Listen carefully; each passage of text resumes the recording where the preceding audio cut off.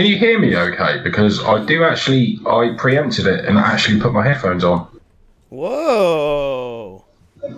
That's the only thing I preempted. Mike, oh shit, I'm not even on Skype. I just saw that. He's sitting there waiting. He's not even on Skype. Brilliant. Asshole. That is fucking priceless. Yo. I was sitting there, and I'm like, I wonder when they're going to call. And I'm not even on Skype. That's brilliant. That is brilliant.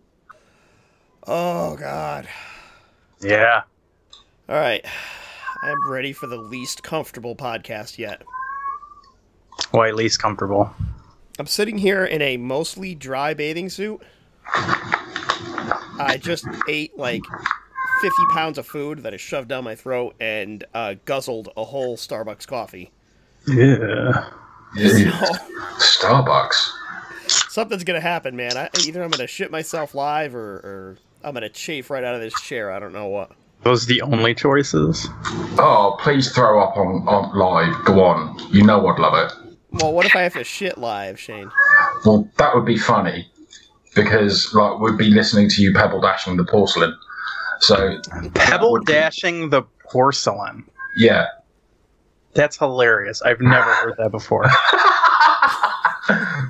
So every time you pebble dash the porcelain, you'll think of me, Mike. Yeah.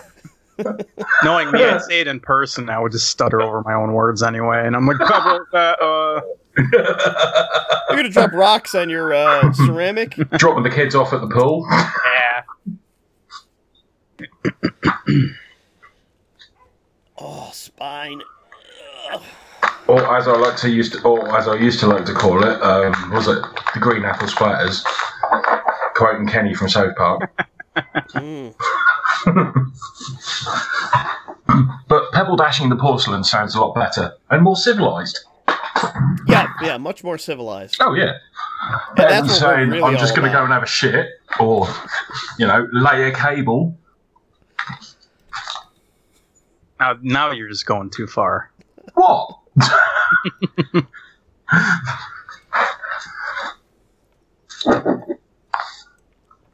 Oh shit! You know what I gotta do? I gotta add like a laugh track to this. Oh my god. That would be horrible. And just spam it throughout the whole thing. Anytime any of us make a joke.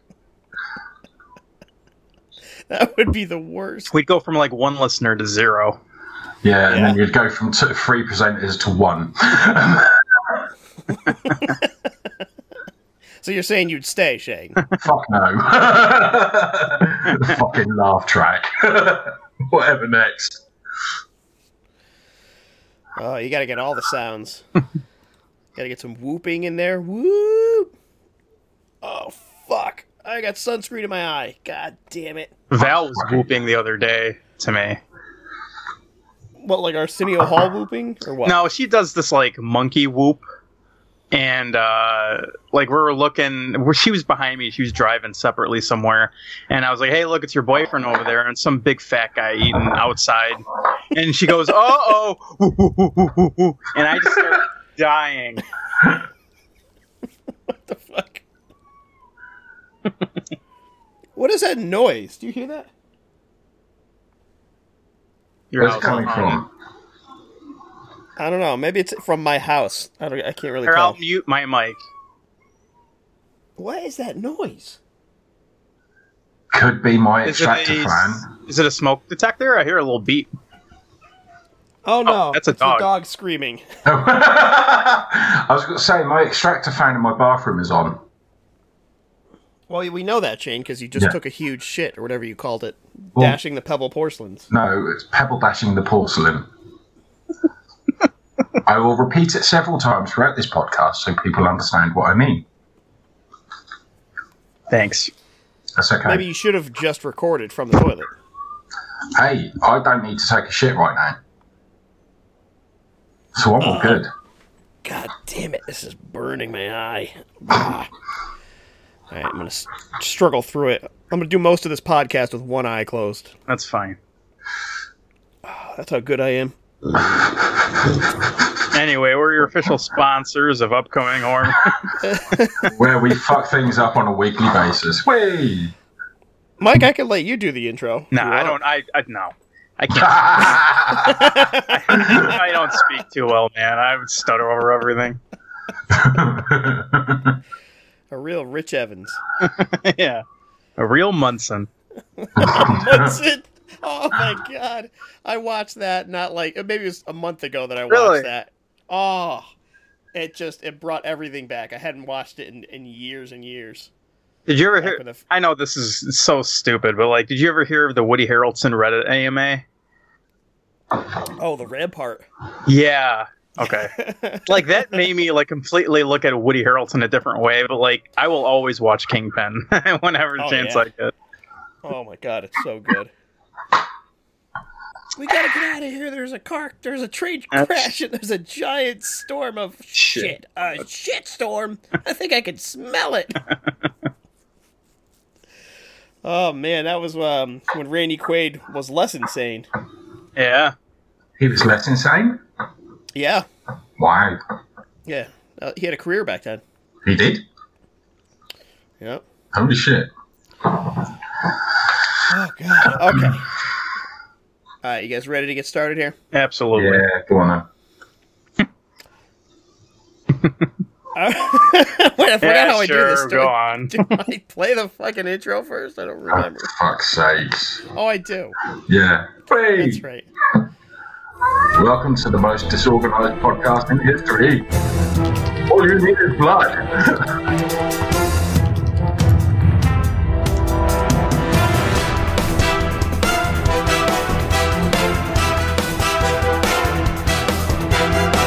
I've just lost sound.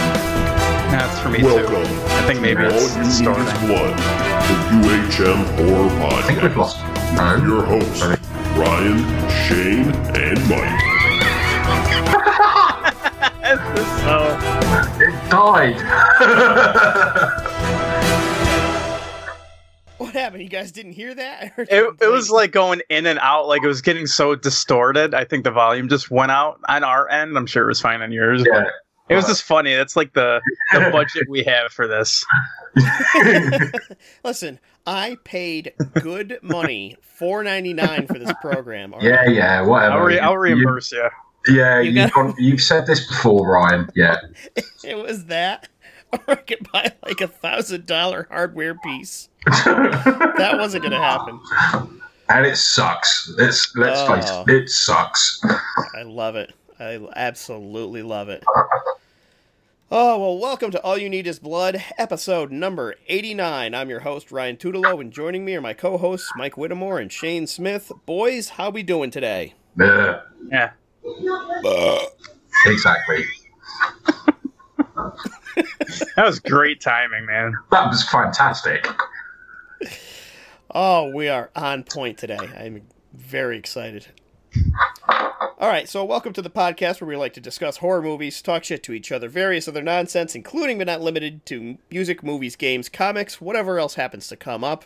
We're the official podcast of upcominghorrormovies.com, and if you want to reach the podcast, all you need is blood pod at Gmail, our Facebook group, All You Need Is Blood, the Instagram account, All You Need Is Blood Podcast, and if you're listening to us, it's probably on iTunes, Google Play, SoundCloud, Stitcher, Spotify.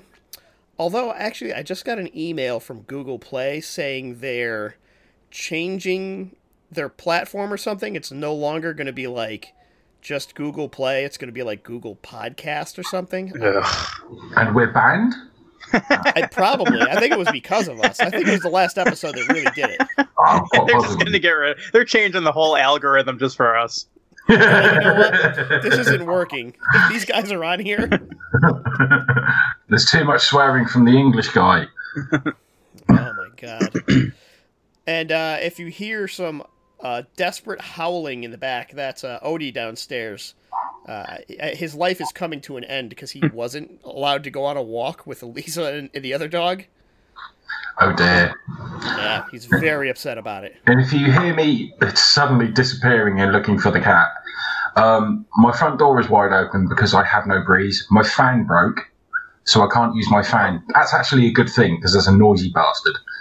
And I'll probably be going to search for the cat because he's more than likely exploring the upper floors of Sorrel House. Because one of the fire exit doors got destroyed on Friday. That's safe. Yeah, and basically Ziggy's discovered he can actually go out onto the main foyer of where I live. So, I hear him. He's still there. Yeah. You can tell. No, I can't even see him because he fucked off at the front door a few minutes ago. He's gone creeping off, so I know for a fact he's either gone exploring or he is sitting on the chair that is outside my neighbour's flat, which he did last night. That bastard. He's a little shit. There he goes. All right, fellas. Well, I am fucking whooped today. Oh, I had to go kayaking, do some serious exercise. Man, what a horrible life you have, you know? That's shocking. Yeah, we did the most white people thing ever. We took our dog kayaking and stuck him on the front of a kayak. Val's been talking about wanting to go kayaking. I've never kayaked and I don't know how to swim. So Oh my god. You know how to swim? I could float there. Yeah, the thing is, Ryan, fat floats, so me and Mike would be okay. You know, we could float, but try and getting us to paddle, no, that's I'm not. pretty sure my boobs would keep me above water. Oh, my moves would keep me afloat, definitely. Mm-hmm. And probably my arse fat. So if I Ryan doesn't have man boobs. What a loser. Are Yeah. you kidding? Don't worry, guys. I'm well on my way. Oh my god. I went to the grocery store yesterday because I watched this video online of a guy making what was it called? A Dole Whip, which is like this frozen drink they serve at Disney World, and it's basically just like frozen pineapple blended up with like some coconut milk and sugar. But the guy's like, "Oh, you could also put rum in it," and I'm like, "Oh, that's a good idea. Now I want to do that." Right. So I went to the store to get supplies, and I saw as I'm going. Of course, this is what always happens. I go through the store and I'm like, "Oh my god, they've got pumpkin spice Cheerios." Well, now I gotta buy these. So I bought those, and I bought milk, which I haven't bought milk in like 8 years, maybe more. And I couldn't find the fucking frozen pineapple. There was no frozen pineapple, so I ended up getting like this mixture that said it was pineapple and guava and like some cranberries. So I'm like, oh, whatever, that sounds good. So I fucking put that in the blender. It's 99% cranberries. It was just blended cranberries, and it tasted like bitter shit. Oh my god. Oh, we still drank it with rum, so that Well, worked it's out. rum. If you had a what's the word where you're? Why would you need cranberries to flush out your pee pee? What's the name Oh, of it? like a UTI? Yeah, UTI. Like if you had a UTI, you'd be good. Yeah. Oh, yeah. Oh. Now I'm good for like a whole year now. I don't even have to worry about All the UTIs you want. it. And you'll be shitting through the eye of a needle before you know it. It means you'll have the diarrhea of a lifetime. You'll be shitting through the eye of a needle. Shane, you're dropping some genius level Why, thank you very shit much. puns on us today. I don't know. That's going to be a Facebook status. That is a Facebook status waiting to happen. Oh, the dog made it upstairs. He's at the door. Oh dear. It's gonna be like You're making your dog sound like he's fucking Cujo or something. It's gonna be like a Shining situation. Hang on, let me open the door so he doesn't lose it. I'll be right back.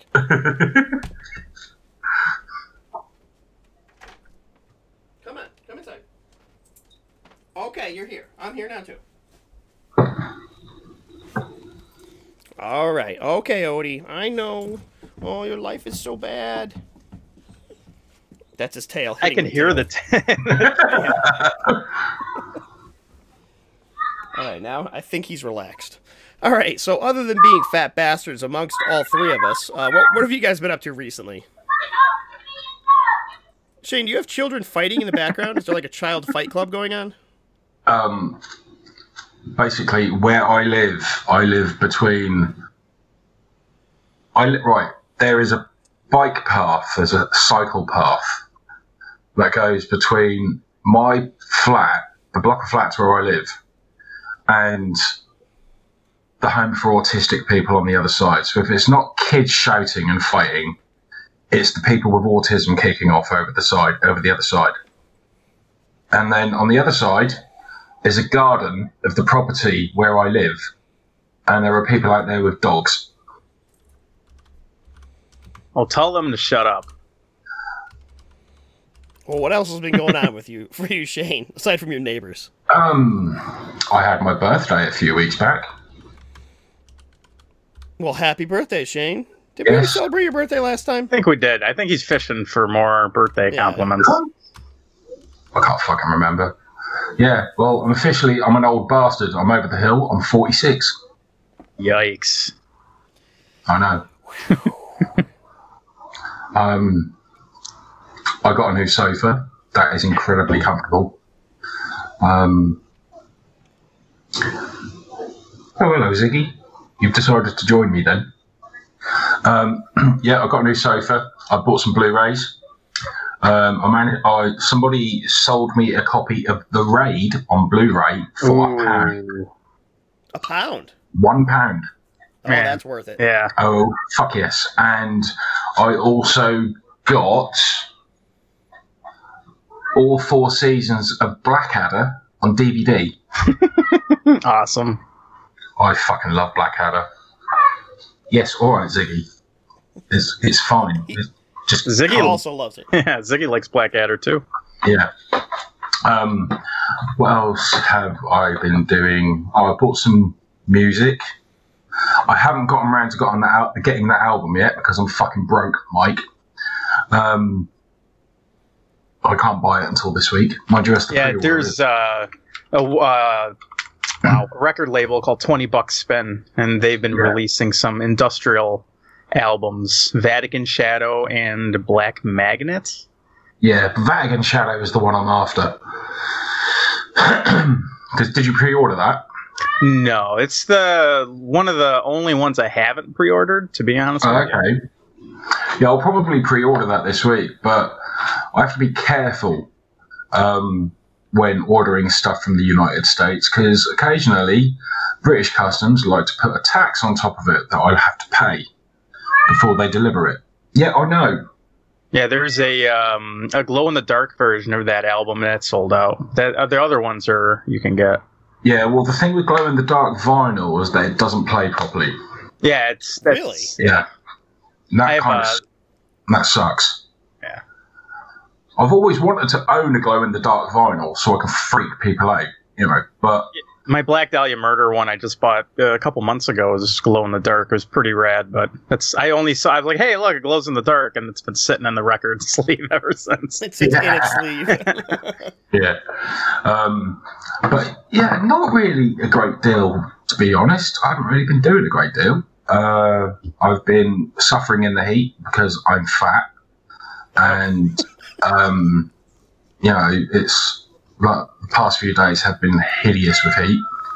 Yeah, I know. All right?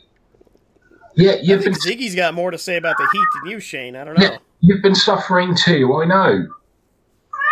Yeah. He got to come up here. He's coming up here. I think he's complaining because he can hear me talking, but he can't hear anybody talking back. Yeah, that's his problem. Yeah, because he knows I'm doing a podcast, and whenever I do a podcast, he often sits on the computer desk listening. Mm-hmm. So, yeah, but other than that, I haven't really been doing much. I am going to be selling some vinyl, though. So I'll give you first refusal, Mike. Sweet. But yeah, other than that, I've just been watching movies when I can be bothered. I found a new vegan chocolate place in Norwich. Well, I say vegan, it does vegan chocolate, but it also sells all kinds of other stuff. It's called Montezuma's. Now you're gonna get sponsored by him. You're gonna get all this free chocolate, vegan Can't chocolate. wait. Yeah, bring it on, motherfuckers. I'll be the official vegan podcast of chocolate. No, you fucking No won't. problem. This is mine, motherfucker. I might send the occasional sample through, but no, it's I got some stuff. It's Black Forest chocolate. It's dark chocolate with a black cherry puree kind of truffle, Oof. and there's also a cherry pie. Yeah. But it just so happens that the bars I picked up, I picked up a butterscotch one, which was quite nice. But the bars that I picked up, turns out they were vegan. And this kind of vegan chocolate disagreed with me on a grand scale. Really? Yes, because I was literally pebble dashing the toilet for days afterwards. I was like, oh, that didn't feel good. But you still get more. You're going to get more of it. Yeah. Well, they do other flavours, you see. I walked in and they had a wall of about 150 different flavours of chocolate. And I was like, sweet Jeebus. Which one do I go for? And literally, it was the Black Forest and the cherry pie and the butterscotch were the ones that jumped out at me. They all, Butterscotch. yeah, You are old. fuck off. And they also do 100% pure black cocoa. Yeah, but why would you want that? I wouldn't, personally. Because that's just like, it looks black, it looks like tar. Yeah. My cousin bought like it was like a 95% cocoa bar once. Oh. And he got like so excited. He's like, "Oh, I love dark chocolate. This is gonna be great." And I'm like, "Dude, that's like for cooking. That's not for like eating." He cracks it open and takes a bite, and he just goes, "It tastes like chewing on coffee beans." I'm like, "Yeah, that's about right." Yeah, that's Basically that's just the ingredient. Eating cocoa beans. Yeah, so I'm probably...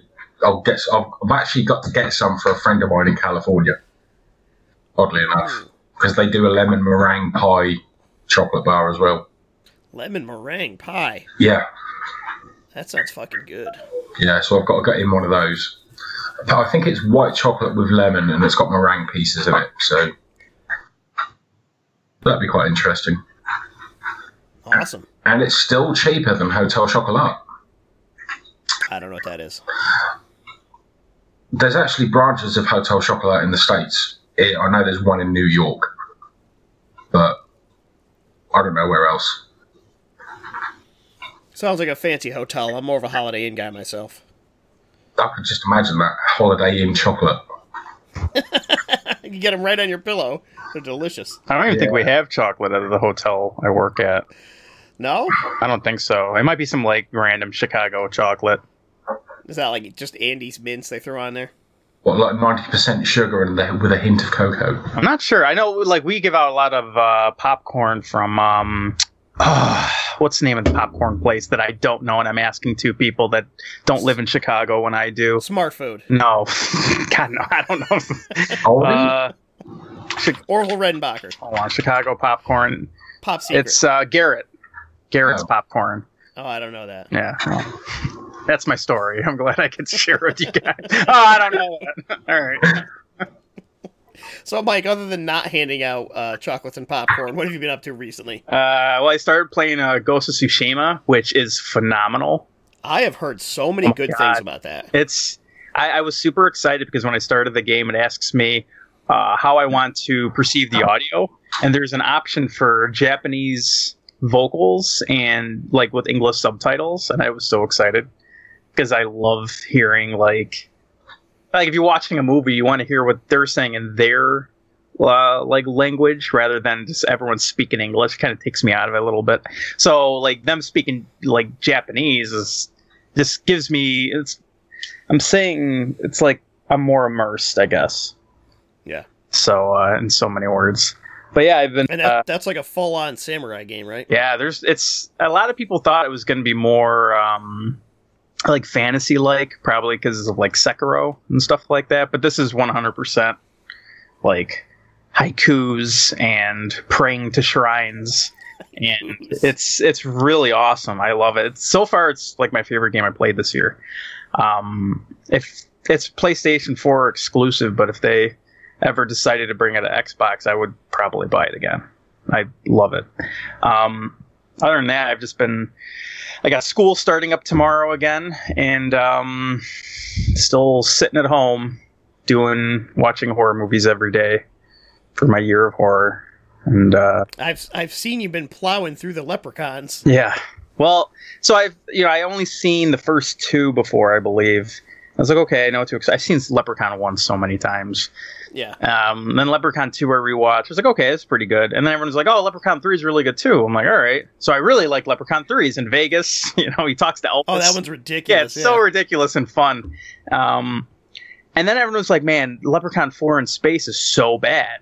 I'm thinking to myself, well, how much worse could it really be? Like, these movies are good, but I'm not going to say they're masterpieces. Uh-oh. Hold on. I got a burp coming. And it's gone. Excellent. So everyone is like, Leprechaun 4 in space is really bad. I'm like, okay. Well, so I put it on because I got the Legacy collection. I have all of them up till Origins. And man, that one was rough. Like, you could tell, oh man, the production value is so ridiculously low. It's so bad. I couldn't believe how bad it was. Like, Origins was the one that has like nothing to do with the other movies, right? Right. And then I guess they made a sequel to that. What? Yeah. Well, I know they made. I think it's called like Leprechaun Returns or something, where they made it more like the others, the previous ones. Mm-hmm. I haven't seen that one. But even Leprechaun 4 in space, to me, I mean, Warwick Davis is still in it, and he's still really fun. Like, he's shooting these guys with guns and everything, and they have like 3 shootouts in the whole movie with space weapons, and it's a lot. There's some parts that are a lot of fun, but man, that's pretty terrible. I also took apart my PC for the first time in like five years. And I remember last year I was having problems with like heating. So I'll just spray some compressed air into it. And then it stopped overheating. I took that apart like a week or two ago. There is, I don't know why I'm surprised, but I don't even know how air was even going into that computer because it was so unbelievably dusty. I guess I'm just trying to find ways to kill some time, I guess, until I get called back to work, which I think is going to be soon. So I've been trying to eat better so I could fit into my work uniform. Oh, Jesus. Because I don't know. I'm going to go in there. I'm like, hey, I'm ready to work again. I can't button my shirt. Yeah. I'm going to like go into somebody's like hotel room with like 3 buttons buttoned. Like, what's wrong with the air conditioning? Oh, shit. Cool. So let's see. What have I been doing? I started watching Breaking Bad again, and I shouldn't have, but I did.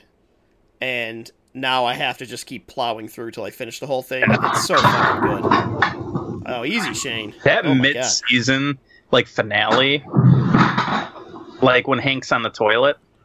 Oh my god. That gave me goosebumps for like a year. I kept watching that scene over and over again for the entire year, and I'm like, I cannot wait to see what happens. Yeah, all of Breaking Bad is so good. I love it. Like, it's one of my favorite shows of all time, definitely.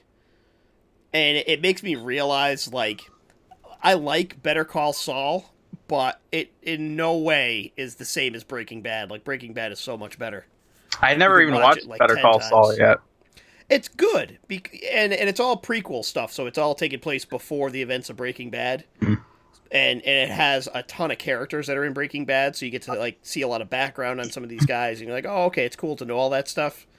And it's got great performances and some other awesome things, but man, it just doesn't have the punches to the face that Breaking Bad has. When you have like something so tense coming up, you're like, oh my god, he's gonna find out. This is it. Holy shit. But yeah, so that's been That's been good. I also started The Haunting of Hill House on Netflix. Good stuff. And I'm probably, I want to say, like 4 or 5 episodes in. And I'm liking it so far. I'll save like a review or whatever. We'll probably cover it in a future episode. But I'm making my way through that. Let's see, what else recently? Oh, I got in, finally, my copy of Blue Monkey on Blu-ray. Finally. Which I was very excited for. I'm sure you are.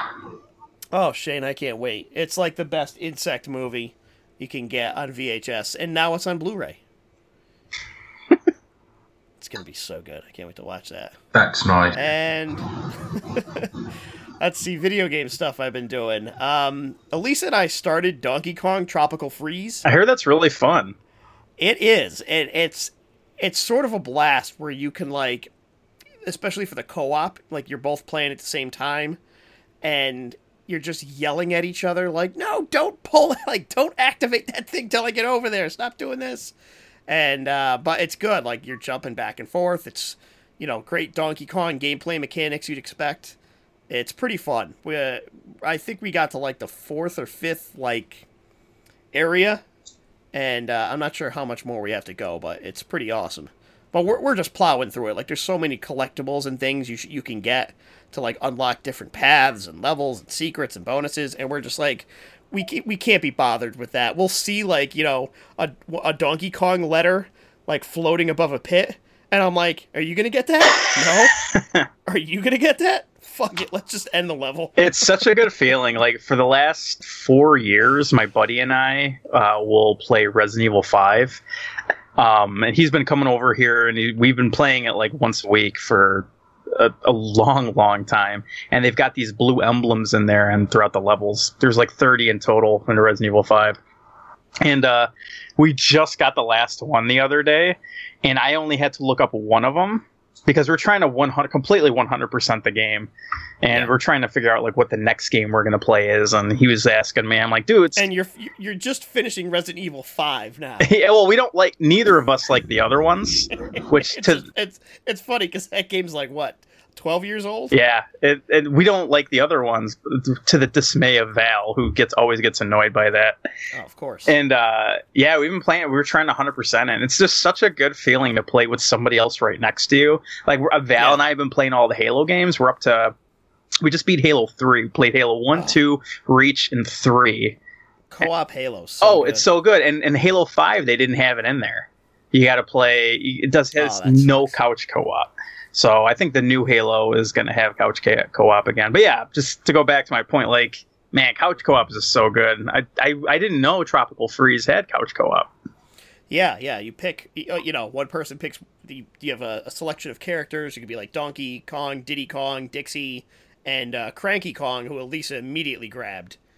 So are you playing it for the Switch or the Wii U? On the Switch. Okay. Yeah, it's pretty good. So I got to get further in that. I also downloaded this game called Ion Fury. I saw a review of it online. I guess it came out like a couple years ago. And it's sort of an indie game, and it's made by the folks that made Duke Nukem 3D back in the day. But it also has some of the level designers that did, like, Shadow Warrior and Blood and a few other of these games done on this one engine called the Build Engine. That's what Duke Nukem 3D was done on. So it's like a throwback game, but it's not a throwback game to, like, the 1980s, like Shovel Knight or something like that. It's a throwback game to, like, 1995. Oh, okay. And it's a first-person shooter. It is fucking awesome. It's like the greatest 1995 first-person shooter ever made, only it came out this year. Ion Fury? Ion Fury. It's so much fun. I'm probably about halfway through. I don't even know how many, like, sections there are. I just beat, like, this one boss level that I was on. But it's a blast, man. It's so fast paced. They got voice actors that are on it. I guess the girl who plays the main character, that character's been in 3 or 4 different games, and this is just like another game that she's in. And it's a lot of fun. If anyone's a fan of, like, Duke Nukem 3D back in the day, or any of those old school first-person shooters, it's absolutely worth it. I mean, I love it.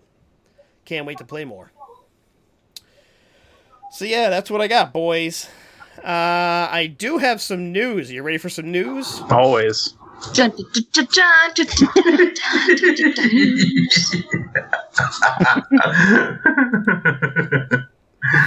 All right. So this news is a little bit of a mishmash. One thing was, I don't even know, I put this in the news. I guess it's really more of a trailer. Have you guys seen the trailer for Kilroy? No. It's a new Kevin Smith slasher movie. Oh, I haven't seen the trailer for it, but I heard about it. Yeah, it looks interesting. It sort of reminds me of, like, there's it's like an underground movie called Plank Face, where it's like this boy is sort of trained to be a serial killer. And it's sort of along those lines, where it's like this kid, his name's Kilroy, is like this psycho murderer, and there's a girl that's like going through, and it looks interesting, but at the same time, I'm like, Kevin Smith again? Like, how much more do we have to go through this? Like, of his horror movies, I mean. I just don't know how good they are, and I'm not holding out a lot of hope on this one. That sucks, because I really like Kevin Smith as a person. Oh, I love, believe me, his podcasts and his stand-up and all that other stuff, amazing. I don't love his modern movies. No. What was that? I just farted. Good lord. Oh my god. It's all arse jokes and anecdotes coming from me tonight, guys. That's all right. Good God, Shane. Just be thankful you can't smell it. That is one thing I'm thankful for. Fuck me, that reeks. Jesus. So also in the news, we had a new trailer for the Doom Eternal DLC, the first DLC release for it. And surprisingly, it's all like a story-driven DLC add-on. I didn't know they still made those things. I thought they were all fucking, new skins and new guns and new enemies and stuff. But I guess it's like they're actually putting out additional game content. So I'm pumped for that. I can't wait. I love that Doom game, and I welcome more of it. Also floating around, Paul W.S. Anderson is developing a Mimic television series. Jesus Christ. Really? Were you guys fans of the Mimic movies? I have all three of them on Blu-ray. I liked the first movie. Right.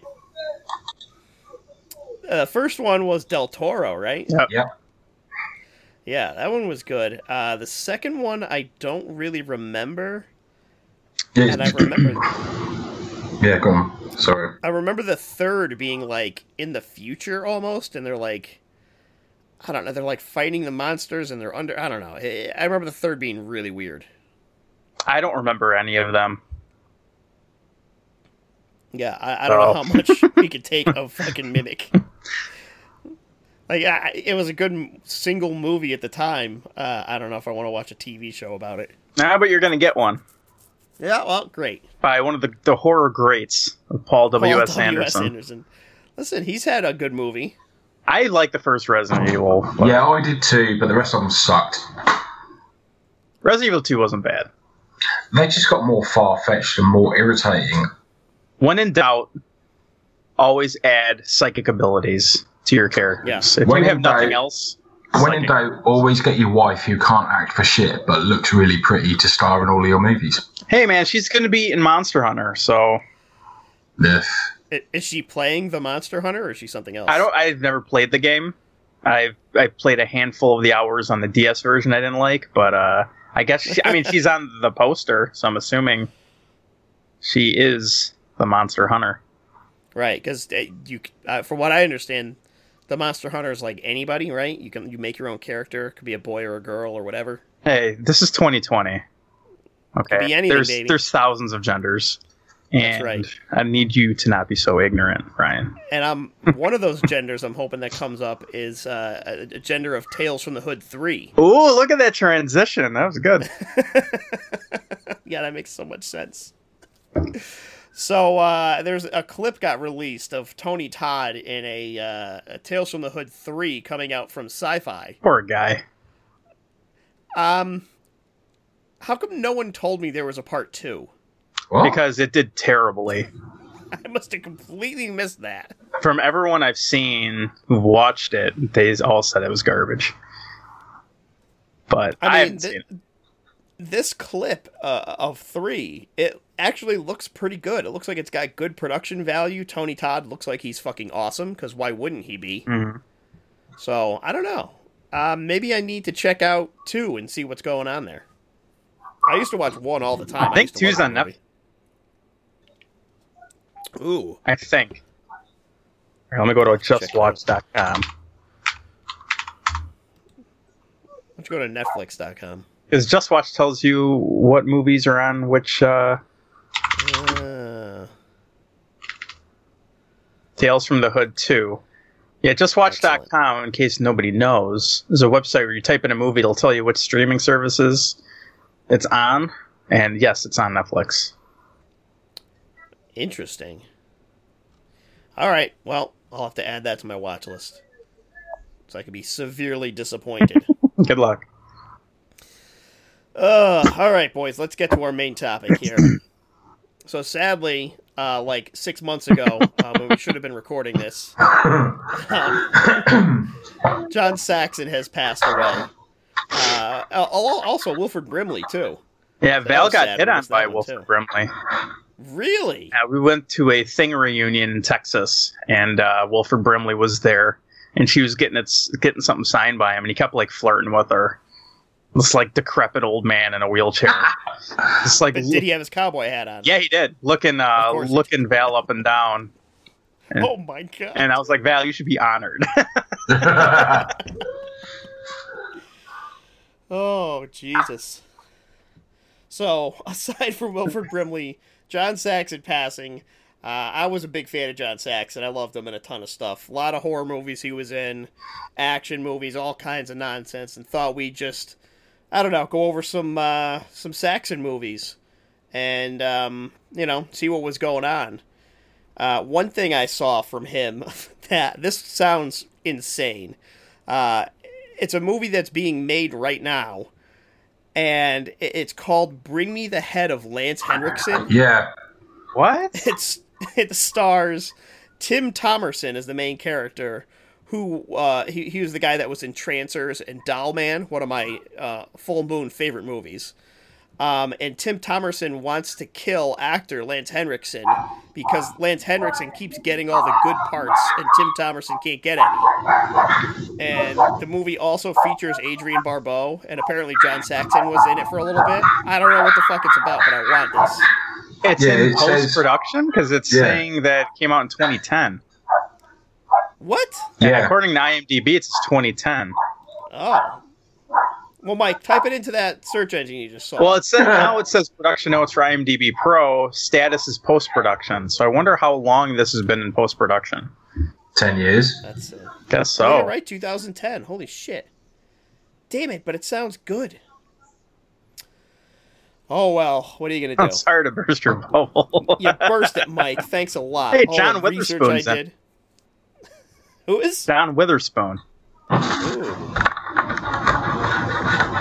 Yeah, he's dead, too. Great. Shane, what is going on over there? I have no fucking clue. Oh, my God. Chaos. That would be my neighbors. Let's talk some John Saxon here, boys. How do you want to do this? You want to just go through the movies, or do you had some you wanted to talk about individually? Well, I did notes on 2 movies. Excellent. Well, why don't you pick a movie, Mike? We'll start with that one. Okay. I will start with Blood Beast from Outer Space / The Nightcaller, because it's an either-or type of situation with the title. So it's a UK movie starring John Saxon, Maurice Denham, Patricia Haynes. It's a sci-fi flick. You know, those 60s good sci-fi movies. I think this came out in like 65. But it's about some scientists seeing an object hurtling towards Earth, and they go out to like go find it because they say how big it is and it's coming towards Earth's atmosphere, and it's not shrinking. So when they go out into this field, they're met with the army. The army's there trying to look for this giant object that was supposed to be falling from the sky. And while combing the area for a large object, they stumble upon a small round rock. And they bring the rock in and they test it for radiation. The Army thinks that it could be a different country trying to spy on them, or it could be like a nuclear weapon. They keep bugging the scientists, and the scientists are all, John Saxon, Maurice Denham, the people I just said. And then when the object is left alone with somebody, it actually starts to glow, and it gives people massive headaches. And people claim to see other figures in the room when they're left alone. So the rest of the movie is about like what the object is and what it's doing to people and how it's affecting people. Since on the cover of the poster in the DVD or whatever, there's just like a giant spoiler. It's like they just like discover what's happening in the last like 10 minutes, but it's on the front of the poster. It's discovered that alien beings are popping out from the small round object, and they are abducting women so that they can continue breeding their own species on their planet. Nice. Yes. So one of the highlights for me is Patricia Haynes, her name is Anne in the movie. She's alone finishing up her shift when she sees a glow from the door where the object is being stored. She's basically mind controlled to walk to the door. When she approaches the door, she opens it, and an alien-like arm extends and grabs her arm. She screams for help, breaks free, and hits the emergency alarm. And then when people come up to see what's wrong, there's no one there besides that small object. Uh-oh. There we go. Uh-oh. That a good run. Thanks. It's a pretty good, like, classic 60s alien film. John Saxon's great in it. But it's also a 1960s alien film. So you've kind of like seen this before. It's your basic sci-fi. John Saxon's trying to hit on Anne the whole time, and in the beginning he's like, "Hey, you want to come back to my place?" And she's like, "No." And he's like, well, I tried. I started laughing. You're not Wilford Brimley. Yeah, exactly. Yeah, it's pretty good. I think I watched it on YouTube because I think it was either this one or the next movie I was going to talk about, where it was on Amazon Prime, and I was all geared up to watch it, and then they took it off. They're like, it's not available in your country. And I have a VPN, but even then I was like, I don't feel like doing all that. Right. Then I got to log into Amazon again in a different I'm like, no. window. Sweet. So that sounds good. Let me see. Let me pick one of my Saxon movies that I got here. So one that I watched was an older film, Evil Eye, a.k.a. The Girl Who Knew Too Much. 1963, directed by Mario Bava. And this film it's an Italian movie, and it's often credited as being the first true giallo movie. It's in black and white, and it's one of Bava's last films in black and white. He then made the switch to color. And this is a movie that's absolutely gorgeous. Like if you're into black and white movies, this is one where if you get, I think I have the Blu-ray. Yeah, I got a Blu-ray of it. And it's like the picture is like pristine, and I don't know, there's something about having like a black and white movie that looks like super sharp and crystal clear that it pops off the screen. I don't know. But if for anyone who doesn't know what a giallo is, it's an Italian film, and it's called giallo because they used to sell these little these small books, novelettes that were like mysteries. And they're sort of whodunit mysteries. And there's always like a mysterious killer, and there's like a girl that's caught in the middle of it. And the books were always had like a yellow cover, and giallo is yellow in Italian. So that's where the name comes from. And this movie sort of, I don't know that it stands on the shoulders of those, but the girl is literally reading one of those novels in the beginning of the movie when she's on an airplane, like smoking up fucking cigarettes like it's nobody's business. And I'm like, yes, 1960s international travel. So this woman basically travels. She's an American. She goes to Italy to visit her aunt, I think. And she gets sort of caught up in a fiasco where she sees somebody get murdered on these steps, and then like wakes up and people are telling her she's hallucinating and that murder occurred like a decade before.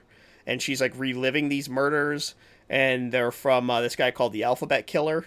and John Saxon plays her doctor, who's Italian in the film, although I believe if you watch the English version, it's just John Saxon speaking English. I was watching the English one. Yeah, it was definitely his voice. I've watched the Italian version, which I think goes by the name The Girl Who Knew Too Much.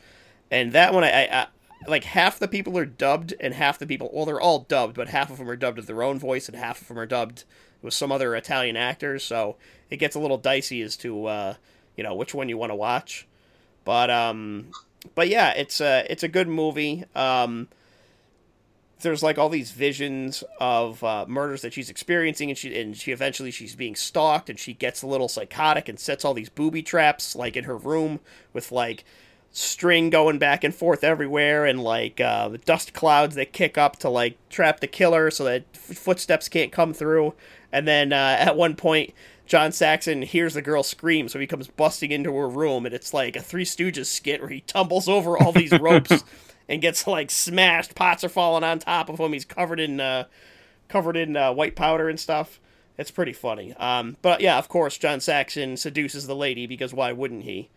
The Italian doctor on the town, obviously.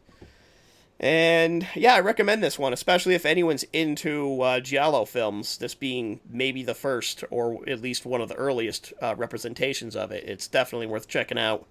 There's not really any gore or anything in it, but yeah, it's good, and you can see where a lot of the tropes of that sort of style of film are sort of baked in right from the beginning. So yeah, that's about it for that one. Cool. Shane, you got a John Saxon you want to talk about? I do actually. I remember watching this when I was a young child. I was about 8 years old. Cannibals in the Streets, otherwise known as Cannibal Apocalypse,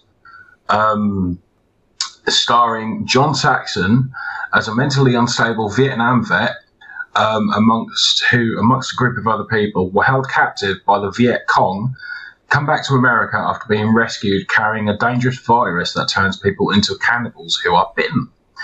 And basically, it's John Saxon gets bitten by a POW, John Morgan, who has been infected with some sort of cannibal virus. A few decades later in Atlanta, Georgia, Saxon wakes up from a nightmare flashback of what actually happened back in the Nam. Saxon then receives a call from Morgan asking him if he wants to go out for a drink, but Saxon refuses, remembering the incident in Nam. Morgan has turned into a cannibal and is soon on the run after biting into a woman's neck. He barricades himself in a department store and shoots some folk with a shotgun. Cannibal virus spreads, and soon Saxon joins veterans Morgan and Tony King, along with some others, to wreak havoc. And I always remember watching this because I can always remember watching the scene where they're talking about when they're in the POW camp. And it's basically, there's a guy who gets set on fire, and they're like in a bamboo cage. And it's John Saxon and this black guy. They're in this bamboo cage, and this guy catches on fire, or he gets set on fire. He dies, and basically they drag his corpse into their cage, and they start to eat him. And I distinctly remember this, and that scene kind of stuck with me for many years. And as the movie progresses, and they're trying to run away from the forces of good. In other words, they're being chased by a load of coppers in the sewers. And there was always one scene where John Saxon shoots this guy in the back, and it basically leaves a gaping hole in his stomach where his stomach was. And he's hanging from like these bars that are in this tunnel.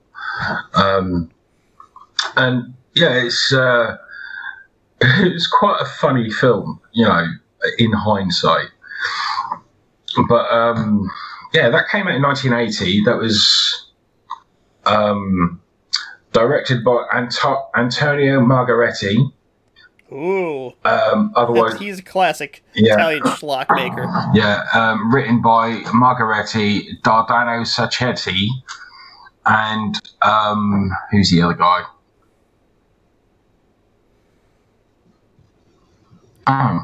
That's it. Yeah. So you've got John Saxon, Elizabeth Turner, Giovanni Lombardi Radice, Cynthia De Carolis, Tony King, Wallace Wilkinson, and like a few other people. Laura Dern's in it.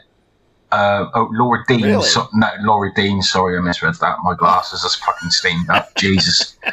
Yeah, that caught me off guard too. I was like, really? It should have been a fetus, I'd imagine, by then. But yeah, I mean, it's kind of one of those films that's, when you look back at it now, it's funny, because the effects in it are so cheesy, they're so bad. But for the time, it's like some of the cannibal scenes, you actually see John Saxon and this other guy like feasting on this guy's arm and like taking chunks out of his wrist and his neck and his like stomach and all the rest of it. It's kind of funny, you know. It's just really, really cheesy. But when you've got an actor like John Saxon starring in a cannibal movie, you think to yourself, how far will he go? Yeah, right. He'll do anything. Yeah, but it's kind of brutal for what it is, and it is. Oh man, it's like I remember watching it again, and I just thought it was really funny because another interesting fact: this was one of the 39 films successfully prosecuted and banned in the UK during the Video Nasty Act. Oh, an actual video nasty. Yeah. So that's going back a few years, or that was 1980. So yeah, 40 years ago. Wow. Yeah. But I can't remember the last time I watched it. But it was just so many American actors being cheesy with lots of cheesy lines, and you know, it's just cheese-tastic. It's an hour and 36 minutes, and it was. Actually, there's another title for it, Apocalypse Domain.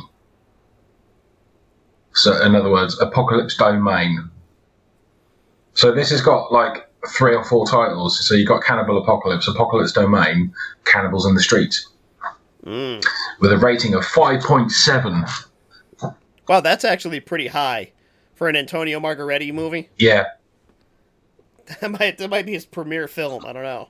See, I mean, it's weird because I remember watching this. I was about 7 or 8. I watched it with my dad, and my dad was one of these people who hated horror movies. But because he thought, because it was a prisoner of war film, he thought, oh right, it's going to be a war movie. How wrong was he? Especially when you got the people sitting there just like, fucking like munching on women's throats and like, oh, I fancy a little nibble, you know, and like chowing down on some bloke's wrist. Awesome. Yeah. So I did watch, Shane, another sort of 80s schlock movie with John Saxon in it. I don't know if it could compare to yours, but The Scorpion with Two Tails. Never heard of it. So, yeah, this one is 1982, directed by Sergio Martino, who makes really bad movies. He also made Hands of Steel, Screamers, and Slave of a Cannibal God. Although he did also make Torso, which is awesome. So, he's got hit and miss. But Saxon plays an archaeologist in it. And his wife is investigating his murder. Like, I got all excited because if you look at this DVD box, it's got like John Saxon right on the cover, and on the back it's like John Saxon stars an archaeologist. You're like, okay, cool, full John Saxon movie. He's dead within like 2 minutes, like, not even. And the way he dies is so fucking funny. Like, he's standing there and like somebody like sneaks up on him and grabs his head with 2 big hands. And it just had get completely spun 180 degrees around, and then like he falls down, and it's John Saxon with a coat put on backwards and his arms like turned in as he's laying on the ground. It looks so fucking funny, as if his head's been spun around, and I laugh about that. And then every kill in the movie was that same kill of somebody's head being spun around. But yeah, the movie's insane. Like, his wife is investigating his murder, trying to figure out what happened, and they're going through these like, I even forget what ancient civilization he was investigating. I can't remember, But there's like some type of sacrifices, and they think there's some weird god that they were worshiping, and there's these crystals that are giving out power and stuff. And it turns into complete nonsense, and it turns out his wife is some like immortal, like a Highlander who never dies, and she has to accept the power, but John Saxon keeps popping back in and out in like flashbacks to like when they were married. It's a weird movie. I don't know that I would completely go into it if you're looking, to relive some good John Saxon footage in it, because he's really just a footnote in this, more of a way to sell the movie than anything else. But it was goofy, and I won't say that I hated it. I just don't know that I'll be visiting it again. So that's the Scorpion with Two Tails. So Nice. You got another one, Mike, you want to talk about? Yeah, I did. I also watched Queen of Blood, which is I'm so glad you brought that up. Yeah, it's great.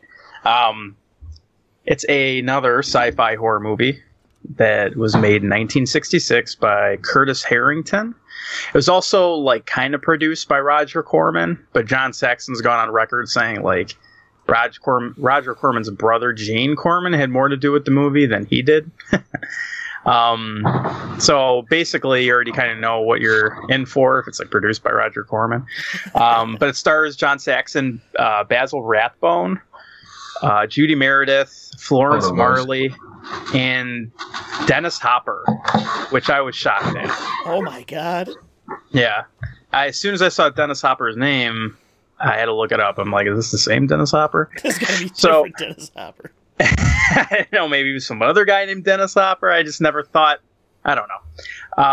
But the movie takes place in the future of 1990, where Earth is contacted by another planet by a radio transmission, and the radio transmission says that they want to visit Earth, and they let Earth know that they're going to come soon. So sometime later after that, Earth receives an SOS from one of the ships that and has crashed on Mars. So a rescue team is sent, which is Saxon, Hopper, and Meredith, and they find the ship and they actually rescue one of the aliens. She's this green alien because, aliens are green. And they rescue her, and then the whole movie basically takes place on the way back from Mars to Earth because they're going to bring the alien to Earth. But on the way back, it's discovered that this alien, the way that she needs to feed is by blood. So it's sort of like a space vampire type thing going on.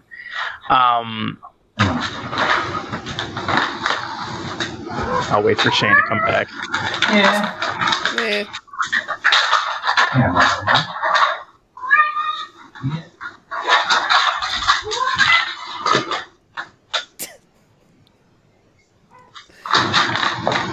Alright, sounds like Ziggy's settling. Yeah.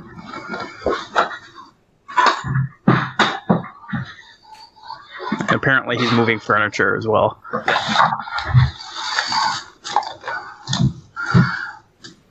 And back. You good over there? Yes, Ziggy done a disappearing act, so I had to go and look for him. Which he's good at doing.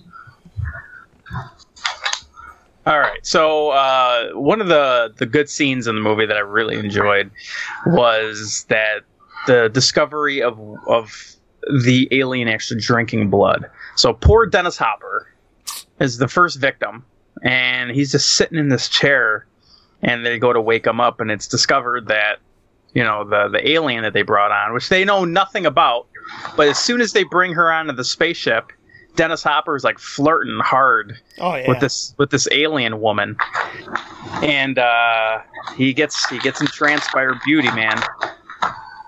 And she does whatever any woman would do, and she lures him in and then drinks his blood. And poor Dennis Hopper is just leaning over in a chair, and they discover like this mark on him, and she's just laying down in a food coma, sleeping away. They gotta sleep it off. Yeah, she's just sleeping it off, and they end up tying her up, and they try to like figure everything out. One of the things that I really liked about this was the ending. So I shouldn't have to say spoilers for like a 50-year-old movie, but the ending is really neat. So they discover that this alien is actually the queen of her species, and John Saxon and the woman Judy Meredith, they're the last survivors because this alien won't stop drinking people's blood. Like they've tried giving her like concentrated blood of so I guess they had backups or something in the ship. And it's just like she's just like going through it like crazy, but she needs like human blood. There we go. And wow, thank you. So the ending is they discover that the alien is putting like these pods all over the ship, and after they discover that she drinks blood, they kind of put two and two together and realize that the only reason why those aliens wanted to come to Earth is for a food source. And the movie ends by them discovering all the spores. They actually get to Earth, and they kill the alien by this point. And John Saxon and the woman, they trying to tell the people, the scientists coming in, they're like, hey, you got to be careful because all these spores are, potential other alien beings. She's like growing things. And literally, Basil Rathbone, he's just like shrugs his shoulders, like, we'll be careful. And the movie just ends. But it ends with like a close up on the spores in Basil Rathbone's hand. Like, like they're not going to be careful. And the whole world's doomed now. So, yeah, it was a really good movie. Apparently, it had a super, super low budget. And mainly the special effects were taken from two other big budget Soviet movies. So really? Soviet? Yeah, like you could tell this is a pretty low budget flick. And I guess apparently, according to John Saxon, Dennis Hopper, like throughout the whole movie, Dennis Hopper tried very hard to keep a straight face because he couldn't get through a lot of his lines without smirking. So yeah, oh man. Yeah, for a while, this movie was actually hard to find before they started putting it on streaming. I think this is on Amazon now, I think, right? Yeah, that's how I watched it. It was on Prime. Yeah, it was tough to come by for a while until I don't remember who it was, whether it was Warner Brothers or whoever, started releasing it on, what do they call it? DVD-R by request or whatever, where if you order a copy of it, they literally print you one and send it to you. They didn't like mass produce them. Oh wow! But yeah, Warner Screen Archives or Warner something or other. I can't remember what they called it. I remember picking this up at a horror convention before because I'm like, oh my god, John Saxon, Dennis Hopper, old movie with vampires, hell yeah! And I think you ever seen Life Force? Oh yeah, of course. I think Life Force maybe saw this movie and was like, "Oh, hot space vampire." Yeah, we're just gonna take that. It was cool because I knew nothing about this movie before watching it. I was like, "Hey, this sounds kind of cool." And then all of a sudden, when she started drinking people's blood, I was like, "Okay, I'm on board." Now I'm on board. Yeah, to be honest though, I think this movie could probably fit well in a Mystery Science Theater. I think you think so? I don't think it's that bad. No, I'm not saying it's that bad, but I think that it would fit in. You'd be like, okay, I could see him doing this. I think Blood Beast would fit in way more than this. Possibly. But speaking of Mystery Science Theater, Mike. Uh-oh. John Saxon was in one of my favorite Mystery Science Theater movies. Yep. Mitchell. With Joe Don Baker, and that episode is the funniest goddamn thing I've ever seen. If you're gonna watch, that's definitely easy my top 5 Mystery Science Theaters. Mitchell's up there. It's one of the best, and the fact that John Saxon's in it just makes it even better. Which is a really, really horrible movie about a disgusting fat, what is that the one where he's a detective, or is that the one where he's a sheriff? I don't remember. There's been a couple Joe Don Baker movies where he plays just a disgusting fat law officer solving a crime. Pretty damn fun. Yeah. All right, let me see here. I got another one that I watched recently. Was Tenebrae, or as I'll always mispronounce it as Tenebrae. It should be Tenebrae. But it's not how it's baked into my brain. I can't do it. So, this was a 1982 Dario Argento film. And this is one of his better ones. This one's kind of a divergence from the rest of his giallos in that he filmed it in a slightly different manner. Usually if you watch some of Dario's earlier works as giallos, they're like super artistic and exaggerated. It's almost like a surreal world that the characters are living in. This one is much more like gritty and down to earth. And supposedly he got inspired from watching Possession. And after seeing that, he was like, "Oh my god, I'm gonna make a movie that's gritty and sort of more realistic like that was." So I thought that's a nice little touch. These two movies sort of tie together. That's really cool. And so this one, it's a classic giallo. It's super violent. It's got tons of nudity. There's a killer with black gloves. Dario Argento, of course, plays the black gloves where he kills his actors. And he's not the killer. He's not in the movie himself, but he always plays the hands of the killer. That's one of his staples. And yeah, it's just a blast. It's got a soundtrack by Goblin, and the lead song on this is so fucking good. It's like that, all the great Goblin soundtracks, like Suspiria and even Dawn of the Dead and some of the other ones. This one definitely fits right up there with some of the best.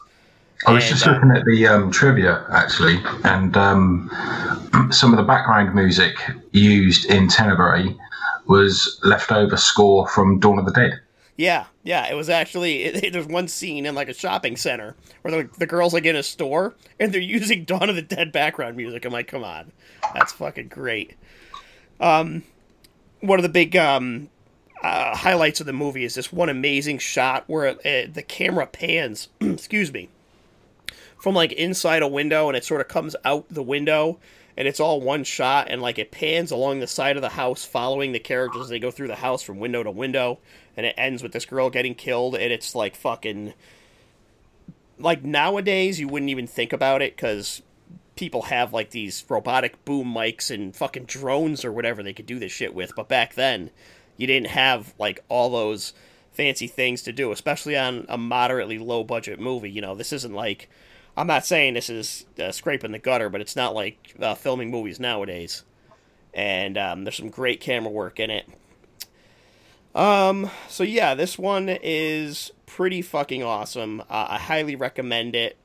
It has Dario Nicolodi in it, who is Dario Argento's not wife, but girlfriend, I guess, at the time. She's the mother of Asia Argento.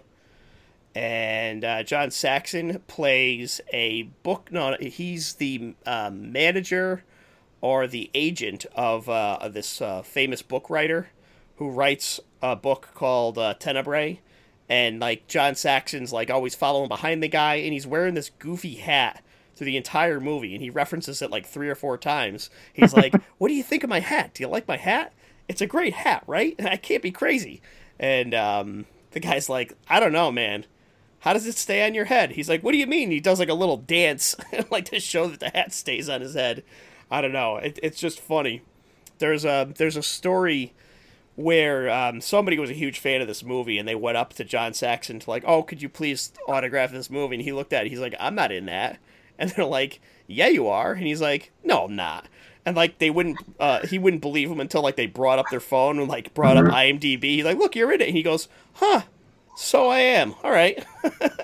That's hilarious. It just shows he was in so many movies back in the day, American movies, Italian movies, whatever. He was in it, but he's kind of fun. He's not a big part in this movie. Doesn't play one of the main characters. He's more of a side character, but he's still good for a laugh and has some chase scenes where he's got to be running through the streets and stuff. So that's always good. But yeah, that's a classic one. So what else you got? You guys got any other ones you could think of? I do, actually. Hang on, where is it? I've got one. It's a classics children's sci-fi action adventure from 1980 called Battle Beyond the Stars. Ooh. Right, I'm just going to clarify, right, when this movie came out, Shane was I 40. saw it. Anyway, when this movie came out, I was a youngster. I was 6 years old in 1980, so screw you and your ageist jokes. But basically, I absolutely loved this film when I was a kid. I've not seen it for a long, long time, and I've found it on Blu-ray, so I am actually going to be buying it this week at some point. But Battle Beyond the Stars for me I just loved everything about it, and it was just fantastic. You know, it's directed by Jimmy T. Murakami and Roger Corman, and there was the screenplay was written by John Sayles and Ann Dyer, and this features Richard Thomas, who was in The Waltons and the original TV movie of It. It's got Robert Vaughn, George Peppard, Sybil Danning is in it as well. Ooh, Sybil Danning. Yeah, Sybil Danning. She was beautiful back in the day. And it's basically, this film is about a young farmer sets out, right, this is the basic storyline. A young farmer sets out to recruit mercenaries to defend his peaceful planet, which is under threat of invasion by the evil tyrant Sador and his armada of aggressors. Sador is played by John Saxon, and it's just one of those really cheesy classic movies from the 1980s. It's like so unbelievably sci-fi. It's fucking crazy. And James Cameron had something to do with it as well. I'm trying to think what it was, what he had to do with it. Cameron used to work for Corman, so if this was a Corman production, I wouldn't be surprised. Yeah. But it's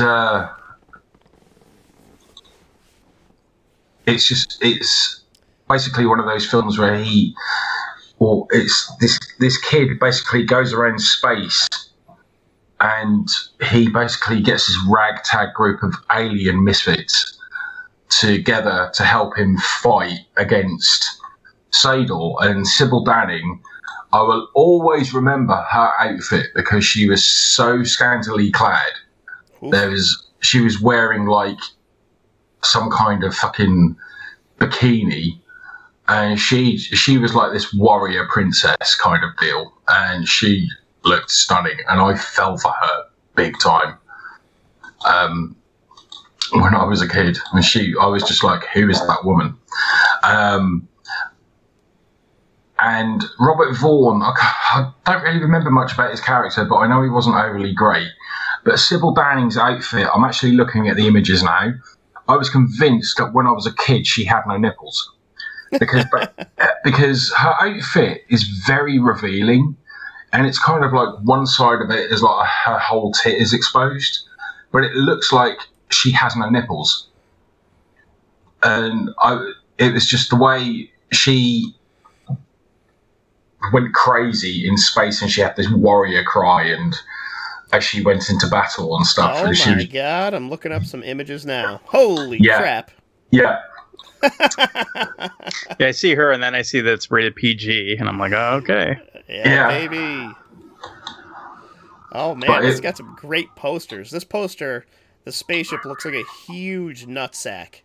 Yeah. Oh, my God, look at this thing. It's a couple droopers here. Yeah, but it's like John Saxon with the pale blue makeup and the scar or the birthmark down his left eye as well. It's just really, really cool. But it's like Sybil Danning in her other outfit. It looks like hands cupping her breasts. Yep. Yeah. And I can always remember watching that when I was a little kid, and I was like, oh my God, she's amazing. You know, who is she? And yeah, it's just, some of the characters in it were so cheesy and so funny. And I can always remember seeing Sador's ship, like when it loomed over all the other ones. It's like, yeah, they're not going to last too long, are they? But it was just like some of the characters in it. I mean, they were just fantastic characters, and it's like how they all defended to the last. And George Peppard playing the cowboy, I always thought was really, really cool. Mm-hmm. Yeah.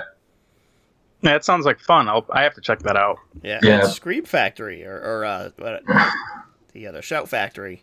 Yeah, Show Factory, yeah. Yeah, so that's the copy I'm looking for. I'm looking to get. I'm going to get it next week. So that's going to be my treat to myself. But that came out February 1981 in the UK. And I remember my mother taking me to see it at the cinema. So, and then every time it came on TV, I'd be out doing something. And my dad would look through the paper and he'd be like, Shane, Battle Beyond the Stars is on TV. Like, oh, yes, I'll be in for that, you know. And I would literally jump down with a bag of potato chips and like some snacks, and I would sit there and watch the entire thing. And if anybody tried to turn the TV over, I would throw stuff at them. Because that was my movie to watch. Oh, yeah. And I loved it. So I just thought that was amazing. I really can't wait to get that again. Remember when they used to have TV listings in the newspaper? Yes. That was the best. They still do in the UK. Get the hell out of here. No, seriously, they still do. How was there that few channels that you can listen in the newspaper? Yeah, but back in the UK, back in the day, in the 1980s, we had, up until 1982, we only had 3 channels. We had BBC One, BBC Two, and ITV, and then in 1982, Channel 4 was introduced. Groundbreaker. Yeah, and then I think it was 1983, we had cable.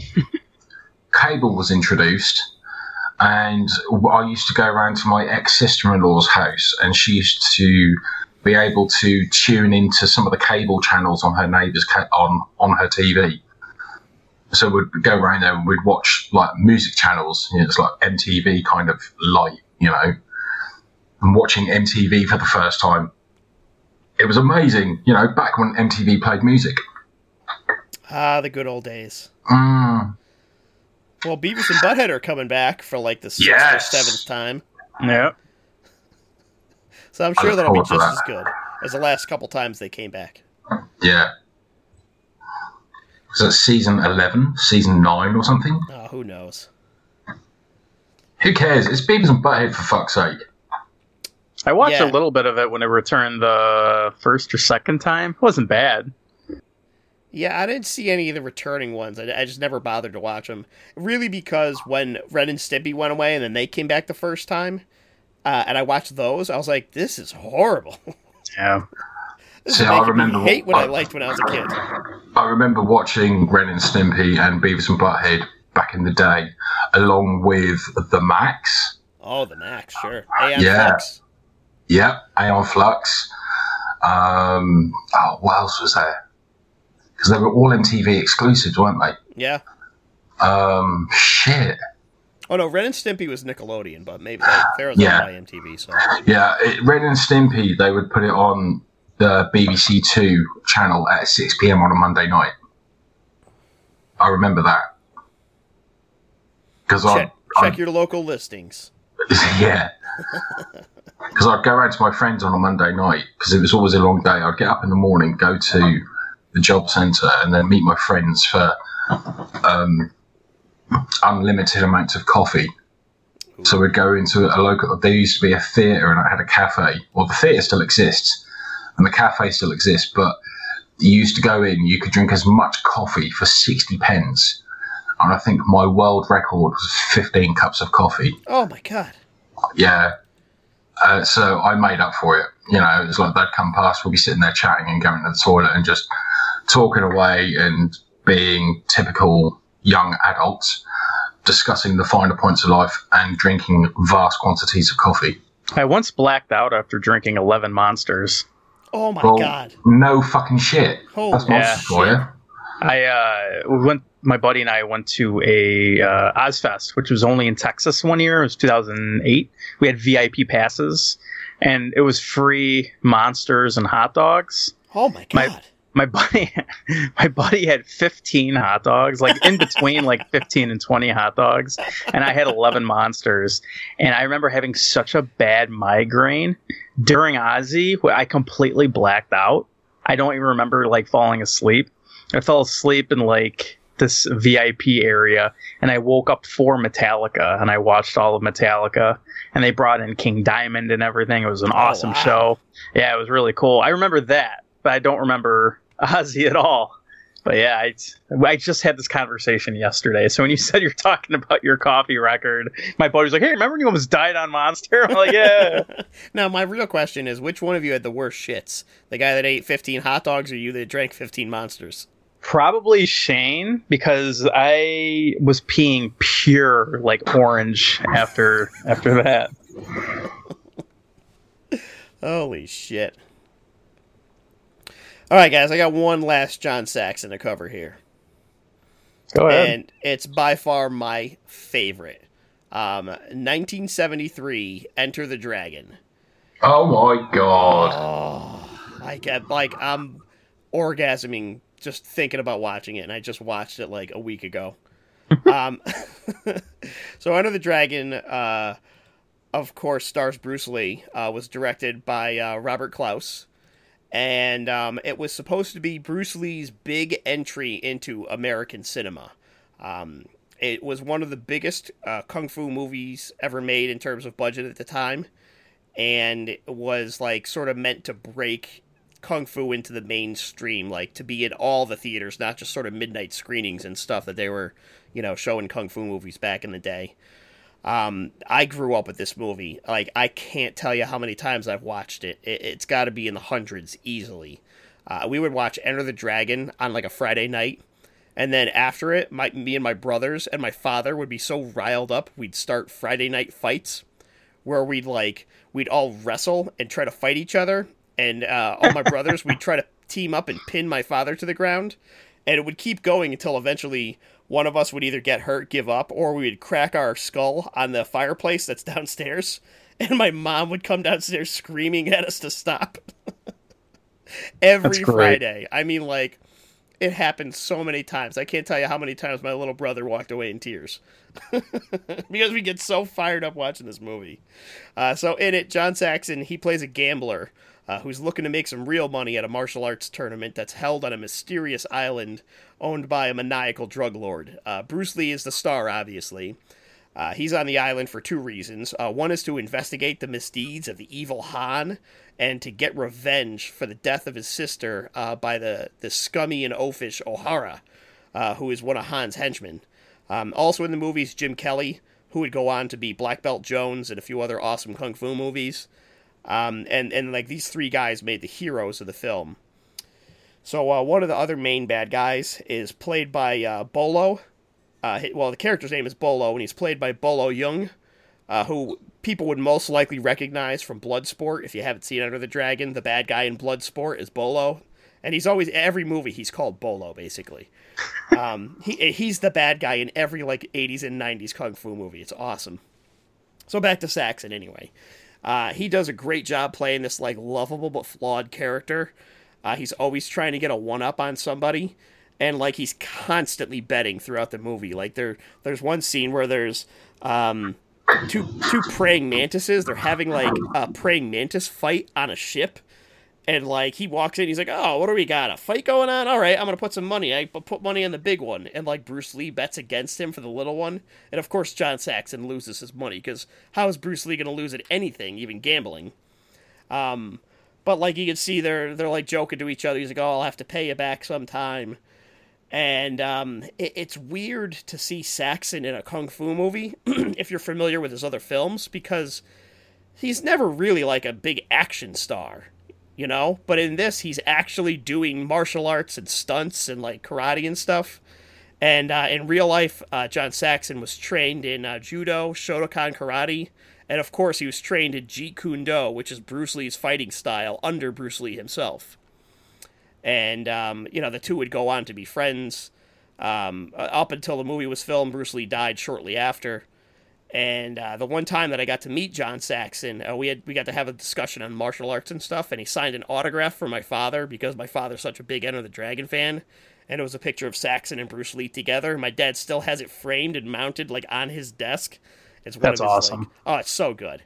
So my dad was upset when Saxon passed away. The movie itself, it's fucking amazing. If you're into like kung fu or martial arts movies at all, I mean, even when you watch something like you mentioned The Raid earlier, Shane, and you could tell the influences that Enter the Dragon like departed on something like The Raid, where like in The Raid there's that scene where there's the little guy who has to take on like two guys and he's like nearly unstoppable. Yeah.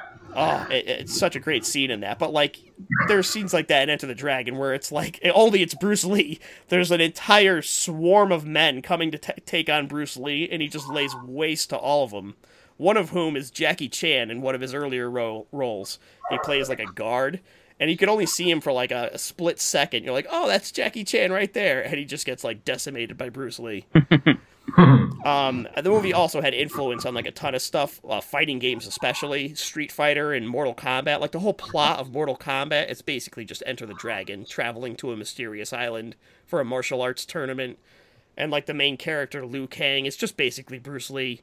Like it really is. It's so good. If anyone hasn't seen Enter the Dragon, I don't even mean for like a horror exploitation, or even if you're not a fan of kung fu, this is like one of the best. You like have to watch it. Even Elisa got into it. She loved the movie too. Or at least I told her she has to say that, and if she doesn't actually love it, she has to lie to me about it.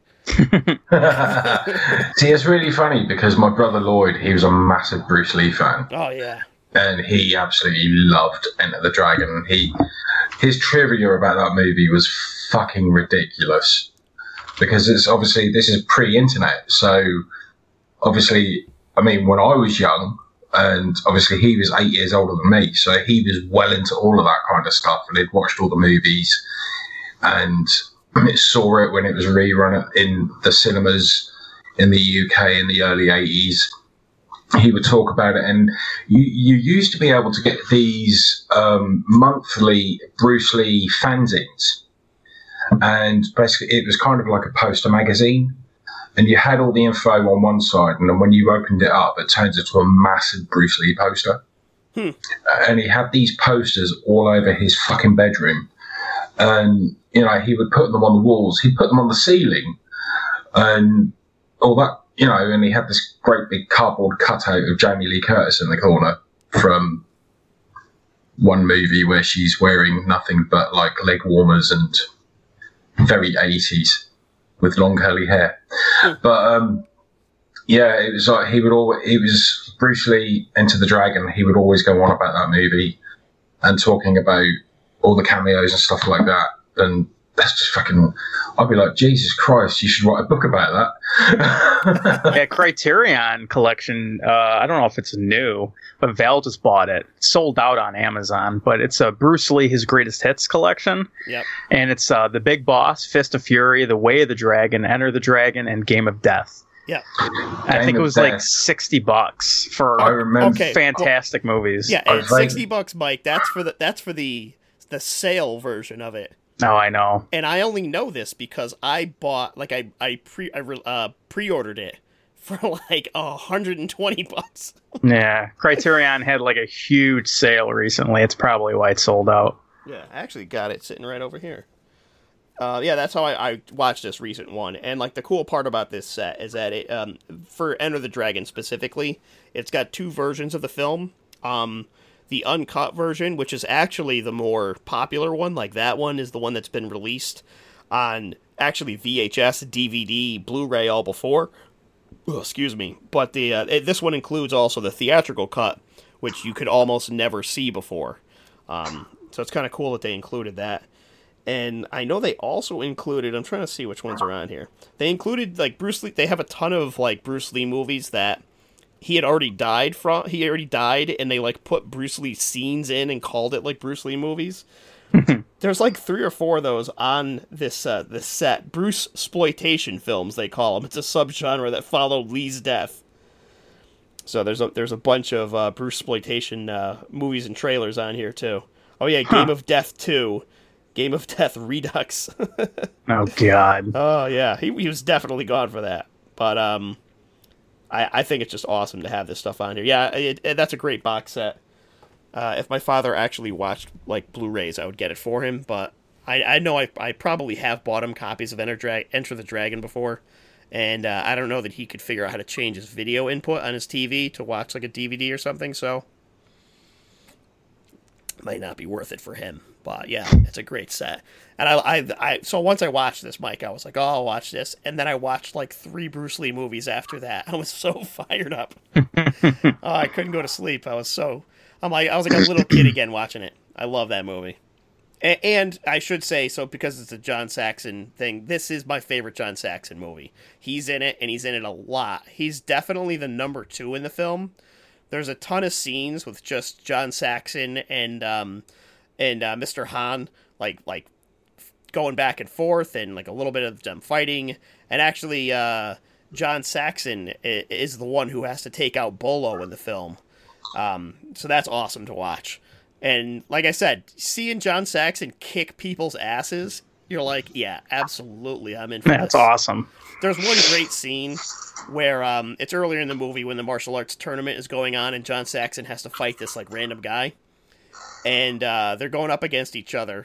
And in the meantime, John Saxon is like trying to run this scam where he's trying to win money because he's a gambler. And he's having Jim Kelly place bets for him with this other guy with a Hitler mustache. So they're like going back and forth, like placing bets. And like John Saxon starts getting his ass kicked by this guy he's fighting. And he keeps looking back, and Jim Kelly keeps shaking his head no, and John Saxon's like, fuck. And then he gets up and gets his ass kicked again, and he looks back, and Jim Kelly's like, no. And he's like, oh, God damn it, gets his ass kicked again. Looks back, and then finally the guy agrees to take like this ridiculous bet.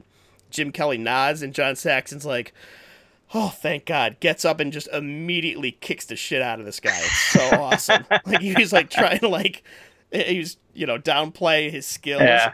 Oh, so good. Absolutely worth a watch. Pinnacle John Saxon. I mean, there's a million other movies we could have covered that we didn't. Of course, Nightmare on Elm Street. Blood Beach. Blood Beach, yep, that's another one. Black Christmas. Black Christmas. Yeah. Yeah, he's been in I a actually ton of classic asked on the podcast Instagram, I asked what are some people's favorite performances, and 3 people responded. One of them is Patrick Timothy Shaw. And he said, Cannibal Apocalypse is good, crusty fun. Remember thinking it's one of the better movies of that type. I'm the Man in the Box. Said, probably Nightmare Beach for me, though Cannibal Apocalypse is damn good. Nightmare Beach? Like Nightmare Beach Party? I don't know. Oh my God, was he in that? Hang on a second. That's the one that's got a motorcycle helmet as the cover. Yes. Oh my God. It's an Umberto Lenzi movie. Oh my God. John Saxon was in that. Oh. And then Warcraft Wench said, I'd have to go with Posse from Hell. I used to love Westerns, but I seriously would watch anything he was in. Huh. That's pretty cool. So there was one, it came up, but I didn't remember him being in it. It says he was in From Dusk Till Dawn. Yeah. I don't remember that. Who was he in Dusk Till Dawn? He was one of the sheriffs. He was, I think he was pretty much at the start. He had a cameo. Really? Like Yeah. where, what's his face? That guy that's in the other Rodriguez and Tarantino movies. Was it El McGraw? Yes. Yeah. That scene? Yeah, I think so. What was No, I thought that was him and his kid in that scene. I'm just trying to think of where he would have been. Like, it's not at the end, right? Where like all the fence and No, everything. hang on. He was FBI agent Stanley Chase. Oh, so he must have been in the store in the beginning. So I don't remember him at all either. No, because that was... Oh, fuck. What was his name? Michael Parks. Yes. Yeah, John Saxon from Dusk.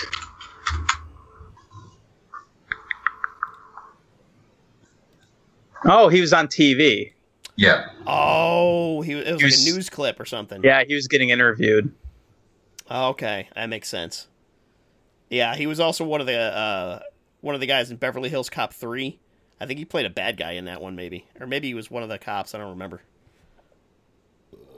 It's been a long time since I watched 3. The only thing I remember about 3 was I think Axel Foley had a boombox that shot a rocket.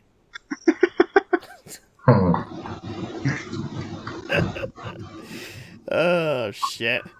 But yeah, he's in like a million movies. And he's pretty good in all of them. Nightmare 3, New Nightmare, he was in, he played himself in that one. Yeah. So, yeah, those are all classics. I don't know, man. I'm going to miss him. I love John Saxon. He was a nice guy, too. Like I said, I got to meet him that one time. And, he's just a genuine dude. He just talked to you and was super friendly.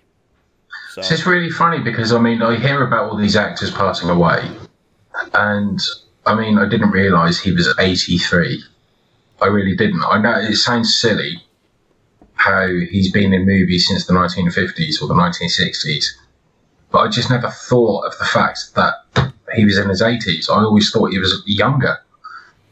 Yeah, he always looked pretty good for his age. Yeah. You want to hear something crazy?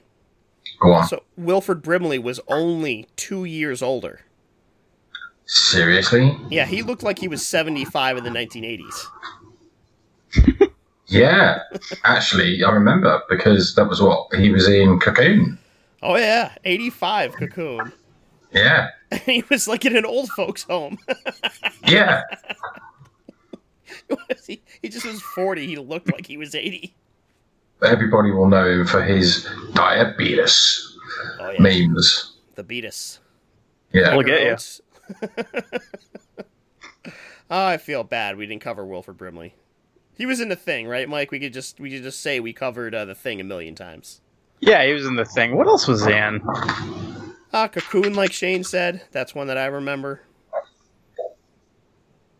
Yeah. Hard Target with Van Damme. Oh my god, that movie's so good. See, that wasn't the one in the Bayou, Hard Target, and Van Damme punches a snake out and then uses the snake as a weapon while he's like standing on a motorcycle. I think. Fucking great movie. He wasn't in. Wilford Brimley wasn't in that many movies. He was in Cocoon: The Return. In one of the Ewoks movies. Oh my god. He was the Postmaster General in Seinfeld. Okay. That was the one where they're questioning Newman. I think so, yeah. Like they had him in an office and they got the light pointed on him. Is that when Jerry started doing the mail for Newman?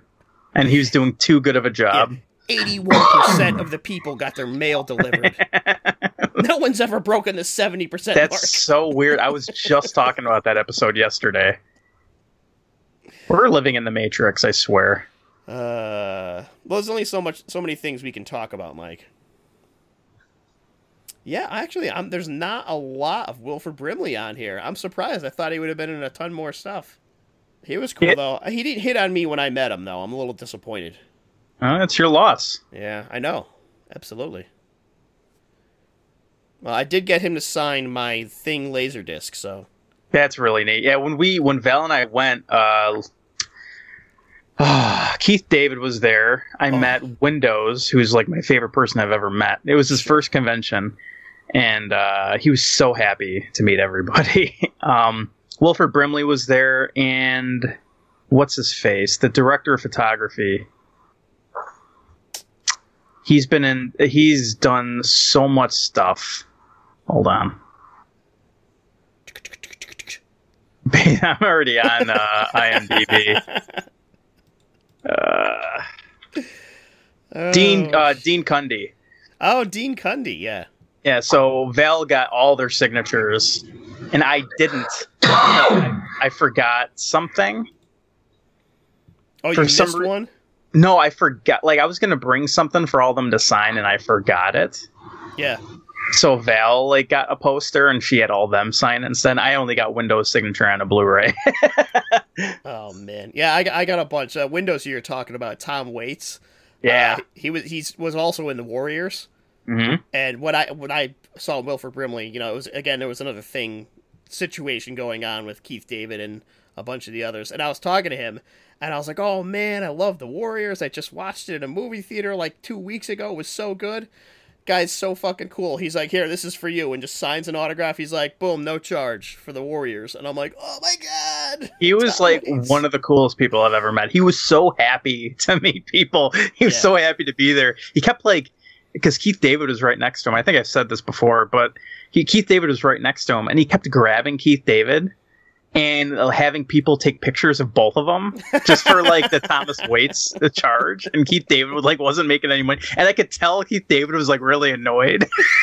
It was awesome. God. Yeah, those guys are characters. Yeah, that's fucking awesome. Well, they'll be missed. You guys got any last thoughts on either John Saxon or Wilford Brimley? No. That's it. The end. That's it. Anything, Shane? Anything else? No, I can't think of anything else. Alright, that was deep. Got it. Was Wilford Brimley in Batteries Not Included? Yep. I don't know. I'm thinking of Cocoon, and I'm like, I know I've seen him like in another movie that was like Cocoon, and I think that's Batteries Not Included. Why am I not seeing it on here? He was also in Our House. When was that? Cocoon?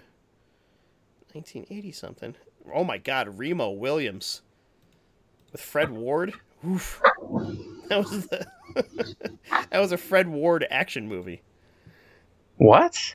Remo Williams, The Adventure Begins. Guess what? They never made another one. Wilford Brimley was in Our House. I guess it was a TV series from 86 to 88. And if you look up at the picture, he looks like he's like a cast. Just took a picture around a dead Wilford Brimley. Oh my God. He's like Weekend at Bernie's. Yeah, they're just like keeping him alive. And that was 30-something years ago. 34 years ago. He looked terrible. Meanwhile, John Saxon's like doing karate around that time, John probably. Saxon's filming a kung fu movie. Holy shit. Well, I'll tell you, I know Wilford Brimley passed this year and I saw him almost like a year ago. He did not. I mean, he was not well. I guess he was relatively sick that weekend.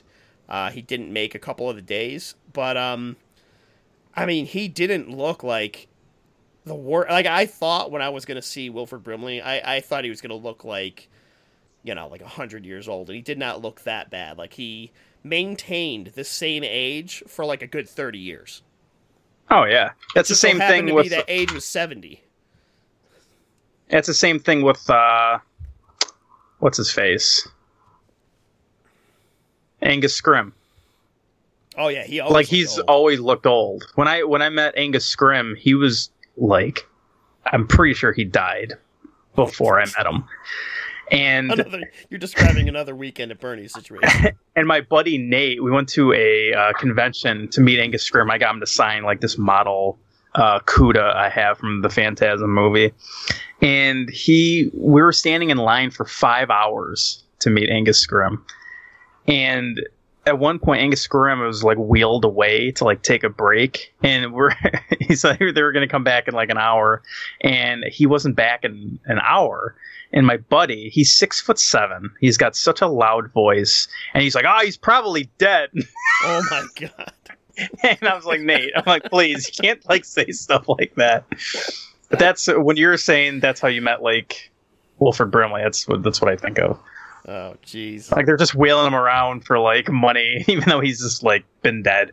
No, I mean, Wilford Brimley, he was all in on it, He was aware. He knew what was going on. Hey, he was nice when we met him. Yep. Nice guy. And I can't imagine how many thousands of dollars in diabetes medication he saved people over the years. And in the end, it still got him. That's what did it. That's what we're all going to assume anyway. All right, boys, let's wrap this up. So yeah, thanks for everybody for listening.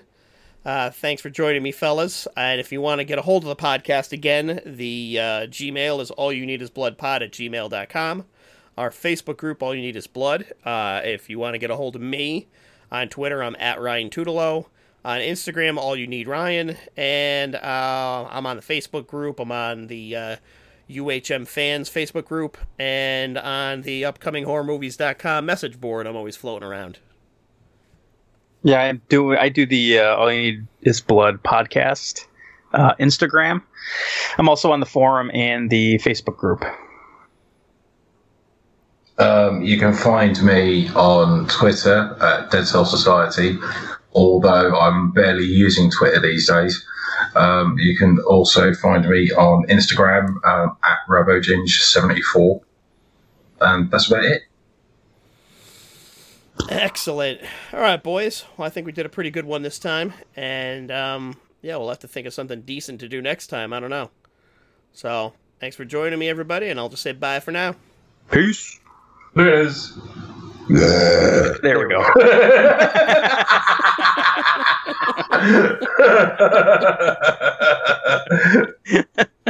That caught me off guard.